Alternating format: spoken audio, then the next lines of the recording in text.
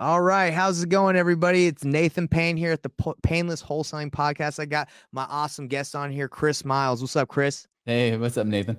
Oh, it has been a good day. It's been interesting. I mean, I've got a lot done today. How about you? Have you had a busy day? Not too bad. Like we just had our whole team flew in, so I just got them out. I did wake up at like 6 a.m. or whatever to get them to the airport early, but no, it's been a great day. It's been good to catch up and just, excited to teach.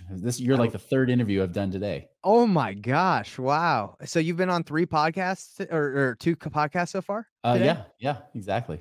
You're busy. You're a busy guy. That's awesome. Hey, and by the way, I love the studio. I know if people are watching this or listening to this on the podcast, you can't see the studio, but it's a nice studio. I know that's dope.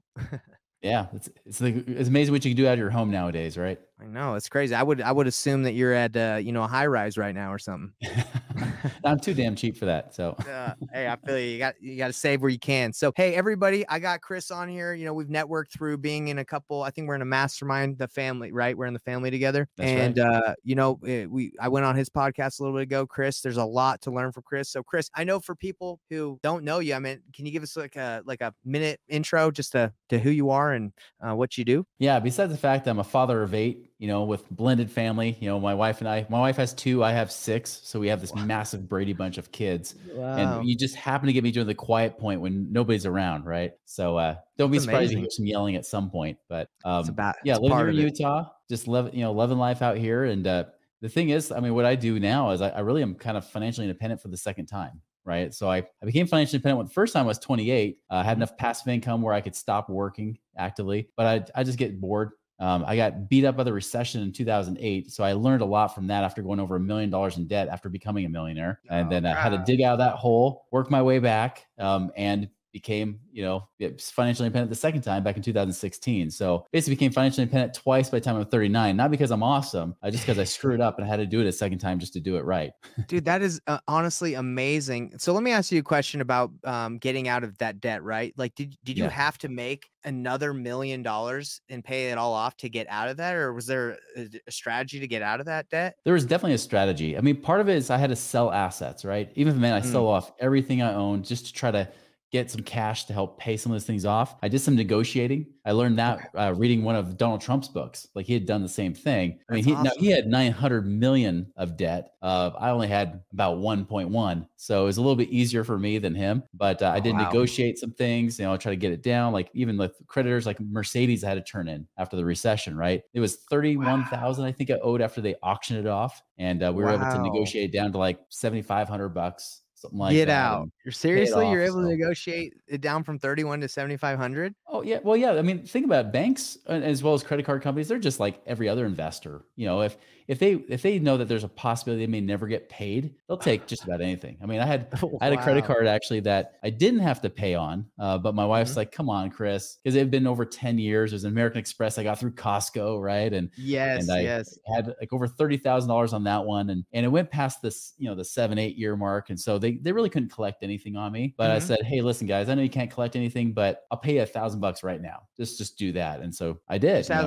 Just out of the kindness of your heart, you're like, let me just give you 1,000, or what was? Yeah, that one was already off my credit report by that point. But I said, oh, you know what? I have the money. But I wasn't going to pay him 30 grand. I just said, you know what? I know you want something's better than nothing, because that's really what you have claim to at this point. Right. So here, I'll pay you something. So yeah, I negotiated, I paid down. A lot of it was earning more money to help pay down several $100,000 of that. I mean, so it wasn't like I negotiated everything down to nothing. I mean, I still easily out of pocket was coming out of easily over $500,000, total with everything, even after. Because sorry, that's amazing. Because when I hear that, I'm like, man, so you had to get 1.1 or $1 million on top of whatever your earnings were, like to survive and pay the house. But you're saying you were able to learn from reading Donald Trump's book and probably from other people how to get that down to around $500,000.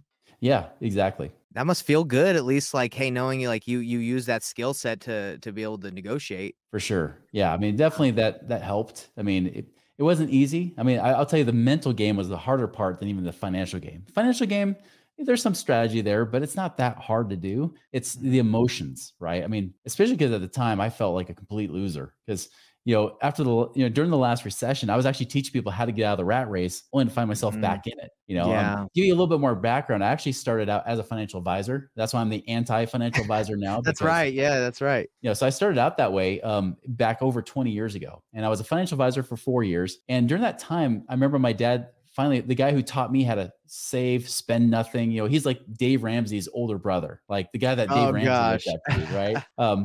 He was so proud. He paid off his house early. He did everything right. He was saving his 401ks and everything. And then when I sat down with him, he was 61 years old. He said, all right, Chris, I want to retire hopefully in the next few years. Tell me, what can I do here? And I'm looking at the situation. I said, Dad, if I'm to be honest, if it weren't for Social Security, you better hope you die in 5 years, because you only have enough money to last you 5 years. Even though you're debt free and you've been saving your 401ks, it's not enough, because the market had just beat his butt in Y2K, right? And the turn of the millennium, So when he had that, even though it was recovering and he made some of that money back, it's just, that's the thing. The market is just retarded. It really is. It's bipolar. It's like that crazy. When you say market, are you assuming the stock? Are you talking about the stock market? Yeah. Okay. That's the typical stock market, because every financial advisor tells you, really, they're not financial experts. Financial advisors are just telling you to invest in the same old crap, the same old mutual funds, IRAs, 401ks, Roth IRAs, annuities. It's always the same junk, right? It's always the same thing. They just try to package it, make it look sexy. But the truth is, you're put into this mediocre market that literally the S&P 500 has only averaged about 7.75% for the last 30 years as a real rate of return, not the average that everybody talks about that's like 10 to 12%. Right. It's like 7.75. So you take all these high risks, you get mediocre returns. It's just never enough. And see, when I saw my dad's situation, I realized, crap, if he didn't make it, what hope is there for almost anybody? And I looked at my own clients that have been with advisors for decades that I inherited later on, because the advisors either quit or retired. Yeah. And I'm looking at those people. I'm like, well, none of them are financially free. Not even the retired doctors. They're still worried about running out of money. And then I looked at the financial advisors. And if you strip away all the money they make with the assets under management, which are really just commissions, right? You strip that away, they were broke too. There was guys I knew that were working there since the 1970s that were still working their tail off as old men, because they could not fully retire. You're blowing my mind right now.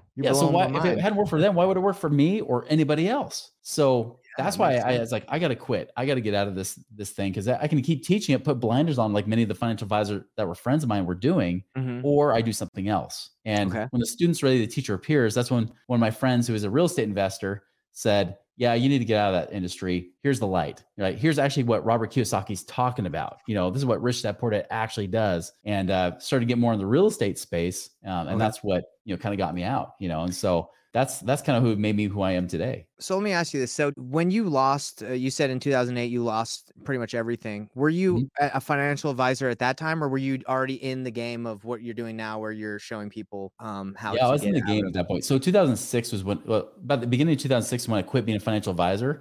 Later that year, I was able to be financially independent, where I only needed like $3,500 a month to live. So it wasn't hard to get out of the rat race back then. Right.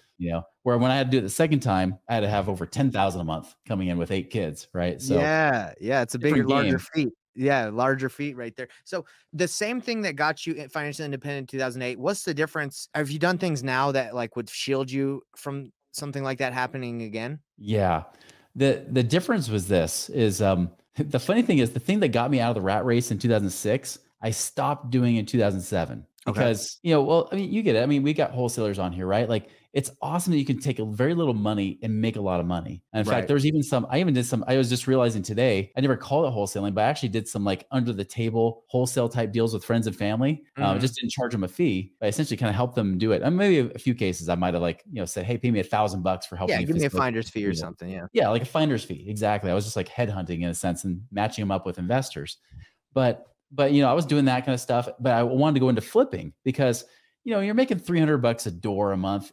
And I wasn't even making that, by the way, because, there's some of these properties I was cashing out all the equity and I started becoming negative cash flow on some of those properties. Right. Yeah. Right. It was appreciating just like we saw in 2021. We're seeing all this appreciation. I'm like, strip the equity out, reinvest, just keep burning that cash flow through. And so I was doing that stuff, but I was going more for the home runs. I was like, well, if I can flip and make 50 or 100 grand, why not do that? And so it's kind of like go big, go home mentality. I went more of a gambler's mentality versus a cash flow passive income mentality. And that's what got me in trouble with other things, other elements that happened in that recession too, especially with starting a new business. The difference now is, one, I'm a horrible active investor. I'm not a good property manager. I realized I'm a pushover. Like, if somebody gives me a good sob story, I'm like, well, I need the money, but all right, one more month, like that's what got me in problems with some of the properties I had before. So nowadays I buy like turnkey properties where I don't property manage, like I'll just buy turnkeys, long-term rentals, have somebody else do all the management. I get paid the profits, right? What do you usually do? Like 10% property management fee for them to do the whole thing? It depends. I mean, some of them are as low as 6 or 8%.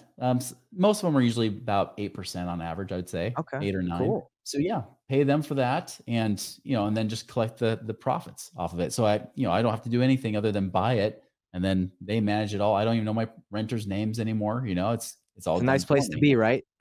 It's a nice place to be, not knowing who your renters are. Well, yeah. And even when there's bad stuff, I mean, even like syndications, buying with other partners into multifamily, let somebody else operate and manage that. Then you have to worry more about who you're investing with versus just what you're investing in. But doing multifamily syndications, I do oil. There's like an oil syndication where you're leasing the land to the oil companies, and you make money off of that, and you make money from the profits of the drilling. Okay. There's all kinds of ways you can make money in the passive space. That's amazing. Okay. So when you do, let's see, the multifamily or the properties that you have, is it mainly Utah? Because I know we both live here. Or are you trying to do it in other states? Or usually other areas? Like I'm doing nothing in the western half of the U.S. because things are really high priced, low rent, ratios. Hard to cash flow, right? Yeah. So I look more like the Midwest to Southeast. Like I've got properties like in North Carolina, Birmingham, like Alabama, Memphis, Tennessee, places like that. Even lately I've seen Arkansas is actually going to be a decent market, depending on the market and what kind of properties you're finding. So yeah, there's definitely opportunities, but most of them are all out east from where I am. And they're turnkey, you're saying? You're not really messing with distressed properties? Exactly. So yeah, we're just buying properties. Sometimes they're new construction. There's been more new construction lately than just old renovation projects. But usually if you get some renovated projects, you can sometimes get a better cash on cash return. My baseline of what I would like to get is at least a 10% cash on cash on that kind of property. That's pretty good cash on cash, right? Oh yeah. Yeah. Especially now. Great. Yeah. So tell me, are you finding these properties through wholesalers that are bringing you deals? Are you MLS mostly getting them from on the market, on the MLS? Where are you getting these? Usually from turnkey companies that either have relationships with wholesalers or they're actually just renovating them and doing them themselves. I know I'm in another real estate mastermind group where that guy, he's a wholesaler and a flipper too, but he also buys some properties saying, hey, I'm going to renovate this project, and then flip it, sell it to the investors. So he just does this fix and flips. He flips it and then property manages it on the back end. So he sells it away. Then he's making the money on the property management. So he's almost kind of, double dipping in his case, That's a good strategy. If you can find them, flip them, and then property manage them, right? Yeah. Yeah, exactly. So are you getting traditional financing on these? Because I think you can only have up to a limit of 10. So are you trying to get some on seller finance? Are you trying to get some creative financing on these? How does that work? No, usually we can do pretty well. Even if you go outside FHA guidelines, there's other lending you can do as well. And they might have a higher rate, might not. Lately though, I haven't run into that situation because the turnkeys that some of the ones that have been the best actually are, you can buy in cash outright. So they're actually better even without financing, especially with the way the rates have gone up. So it just depends on the project. But I haven't really run into that situation too often. Even if you did, there's always portfolio loans you can do where you can roll them all together into one package. You can do that too. Have you seen that the builders are a little motivated to get rid of their properties to sell at a discount? Because they're like, I got all these houses, I need to get rid of them. Definitely. Yeah. Just in the last really 3 to 6 months. It went from major sellers market. You couldn't negotiate anything as a buyer to all of a sudden now, it's almost standard for a builder. And I've even seen this with non-builders as well. You can ask them to put more money down on the closing costs to help buy down your rate by buying it down 2%, for example. So yeah, there's a lot more flexibility now than there were, especially because people don't want to buy. Now they're actually, I guess you could say they got a little slice of humble pie. And so now they're willing to work with you a little bit more to give you some better deal and better numbers. It is nicer.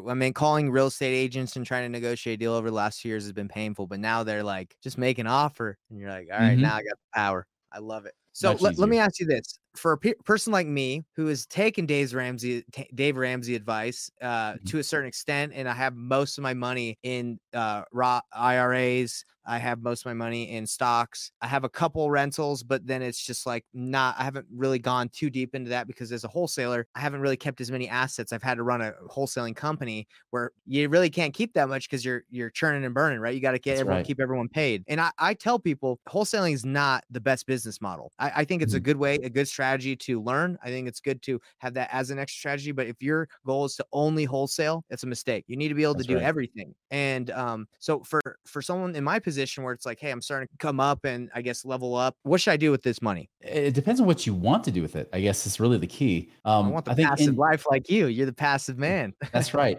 I think in general, some of that money, even some of your profits, if you can get some profits from your company, rather than putting everything back into the business, take profit. That's why I recommend one of the shows I was on was actually Profit First for real estate investors, right? And I love that. I got to tell you something about that, but keep going. Yeah, Profit First is awesome. I mean, be able to try to take money home, take some of the profits actually home versus always putting it back in the business. Because if you're always quote unquote reinvesting into your business, what you're really saying is, I'm spending money in my business, right? I'm not profitable. You know, like I'm reinvesting my money in my business right now in this year. And I've done a lot of aggressive stuff to build the YouTube channels and things like that. But that being said, that's a temporary situation. That's not a permanent habit. Some people get in the habit of always reinvesting, which just means they don't take home money. And so I think it's for a personal standpoint, and this is true with anything, wholesaling is awesome. If you want to build, you can build a multi-million-dollar business in wholesaling, right? You can build a massive business, make lots of money. The key is though, if you want to create real wealth, you got to get outside of that business model and get into something that does have more assets, where you're building a legacy, right? You're building an actual wealth in your portfolio. So your personal portfolio grows, not just your business. And that's, I think, the number one mistake I see with beginning wholesalers, especially. I was there. Ones see it. I totally know. I was there. I mean, it's the most active income. It's not passive at all. Wholesaling is not passive at all. It's the opposite of passive. You got to be on that phone negotiating. Next deal, you close one, got to get the next one. But if you can start to learn how to keep the good ones, right? That's the goal. I think that's why everyone tried to get into it, because they're like, oh, I can start a business that I can cherry pick. It's like, well, hey, you got to do this the right way, because you ain't cherry picking anything if your marketing expenses are like $20K a month and you got employees, right? Yeah. So about Profit First, this is really exciting. So I finally went to North One. I don't know if you've heard of North One. It's a website that, like, I think it's a software service that it banks through Bancorp. So I just opened this up, and now when I get a deposit into my North One account, it automatically puts it into envelopes, Profit First envelopes. So it's got like 45% operating expenses, 35% owner pay. So I just did it, and I just started transferring all my money over there from Wells Fargo, because Wells Fargo stinks. That they make me have a balance on everything. And so anyway, I'm switching all my money, and it's starting to hit the North One account. It feels so good to have it hit all those different envelopes automatically. And I'm like, whew, now I can really see where everything's going. So I get super excited that I'm doing the Profit First thing too. So it's exciting. Yeah, that's so important to understand, is that kind of discipline and really ensuring that you do get paid. You know, like it's good to build it, even if it's 1% profit you put into that little bucket, that account, right? Great, do it. You know, start there and then build up if you have to. But you know, having those kind of habits right up front, really track your money. Another thing I mean, I'm about to go to a mastermind with a bunch of wholesalers here pretty soon, and all across the board, even the experienced ones are all feeling some sort of stress from the changing of the markets, right? Yeah. So some of them, the ones that definitely are weathering the storm the best are the ones that learn from previous, recessions and things like I did. The things I learned from getting my butt kicked is having cash reserves, and for sure. And now I'll tell you this. I mean, one, that's why you want to have profit going to different buckets, but that's why I keep my money. Like my wife saying, hey, we got to have at least $250,000. You don't touch, Chris. You can't have it. You can't touch this. Like Hammer says, right? You can't put your hands on this. Like this is just for us and our family alone, not including my business, my business expense account that I have for operating in case things go under or something crazy happens. Separate. Yeah. Cool. Yeah. Totally separate. So I have business savings and I've got personal savings. And someone might say, oh, but Chris, like, you could be making an extra 30, 40, 50 grand a year off that cash, just sitting there doing nothing, right? When someone thinks only offense and not defense. And they're right. It's true. I could be doing that and generate more cash flow from that. But what I do is I keep a good chunk of that money. Like I keep it in higher yielding accounts. So I have like a higher yielding savings account. And yeah, there's one I got like online with like 3% a year. It's not great, but at least it pays a little interest. It does the work. It does the work. It's done. Yeah. Yeah. But I keep the bulk of my money actually inside my life insurance, my whole life insurance type of accounts, that cash savings account that's tax-free, earning like 5 to 6% a year. So I'll do that where if I know it's going to have to sit around, and that's the thing I told my wife, I said, I'm not keeping this in the bank earning literally 0.05% in my credit union. I'm not going to do that. So I said, here, let's earmark of our 200,000 I keep in my life insurance. The other 50,000, great, we'll keep in the local bank. We have to go grab it today or whatever it might be. Right. But now at least I'm earning at least another $10,000 a year more than if I just let it sit in the bank. And so I use that whole infinite banking strategy, not just for investing, but I also use it just for holding my cash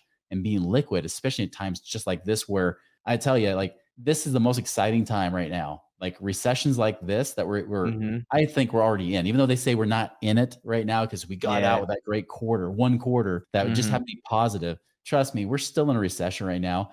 Wealth is built during recessions, right? You can make good money from up markets, right? You can make money in those markets, but true, real big wealth is made during a recession. If you're cash liquid, if you have money available, not just to weather a storm, but for opportunities that people can't afford to do, that's the best time to do it and make a killing right now. So that's, if I were to give any advice, is have liquid cash available. Man, you're getting me pumped right now. Just thinking about it. I'm totally pumped. Every time I hear more news that people start getting despair, I'm like, great. Like I feel horrible for the average American, of course, because I've been there. Like obviously, I've been broker than broke. Like you've been broker than a homeless guy. Yeah, you lost more money than most people will ever have. Yeah. So I get it. Like I've been on welfare. I've been through hard times, but I don't wish pain on anybody. But I do recognize when there's opportunity. It's opportunity to, one, be more cautious and aware. That's one thing you have to be careful of, is not just have dollar signs in your eyes and you gamble too much. But it is a great opportunity that if you have the cash, you have the means, you can create a lot more wealth, do some amazing things. And real estate's usually the best place to do it in. I love that. So I know the infinite banking, I've talked to some people about it. I'm assuming those strategies, like you have to have money in order to utilize that stuff. You can't be rocking around with like a couple thousand in your bank account and it'd be worth it, right? Right. Yeah. If you only got a couple thousand in your bank account, just buy a cheap term and then you can convert later when you're in a better position. But if you got at least 5,000-10,000 a year, you're trying to put away to save or to invest even, then you've got some options for sure. And I see that a lot with real estate investors. Most of them will look at it as, one, to stay cash liquid, especially if they want to get lending opportunities. It's always nice to be able to, I can just show my statement of my life insurance. I don't have to show a bank statement. I just say, here's my life insurance. And they say, great, check, cash reserves done. And now what's your credit like? What's your debt to income ratios? And then they can check those off the list, right? I love it. But the other thing is too, is that I can use that money in my business or even with my investments to double dip, to get my money to pay me twice. Because and tax the cool free, thing right? is, what's that? It's tax free too, right? To use the infinite banking money? It is. It's tax free. Now, it's not like a Roth IRA where you invest with a Roth, right? It's not like that. It's literally like a tax free savings account that you can pull money from. But the strategy that confuses people a lot, especially in the real estate space, is, wait, I have to borrow my own money? I have to pay for my own money? Quick answer is no. One, you don't. You can actually just withdraw cash. But the reason that investors don't do that, the reason why most people will get a line of credit against it, whether it be with the bank or the life insurance company, and just so you know, that line of credit does not have a monthly payment affixed to it. So you can pay it back however, whenever you want, as long as you pay it back by your death, which is what they just use when they pay your death benefit. They just take the loan amount out that you borrowed, pay the rest of your family tax free, right? Right. But you have that flexibility. So if you're even doing a flip and maybe that project takes 6 to 9 months, great. Rather than having to pay on a line of credit where you have to pay monthly to the bank, you don't have to do that here. Like you can actually just let the interest accrue, just like you would like a student loan and deferral, and then pay it back later if you want. You don't even have to. That's the cool thing. The reason that banks do that, or why insurance companies are willing to do that, is because at minimum, they will pay you at least 3% a year, tax-free. That's the worst case scenario. If they don't even pay you a dividend, that's just their guaranteed bottom line. A lot of the companies I've used, they've been paying for at least the last 175 years straight, more than that minimum. So wow. So that's why I'm saying even in the low interest rate environment now, they're like 5, almost 6% currently.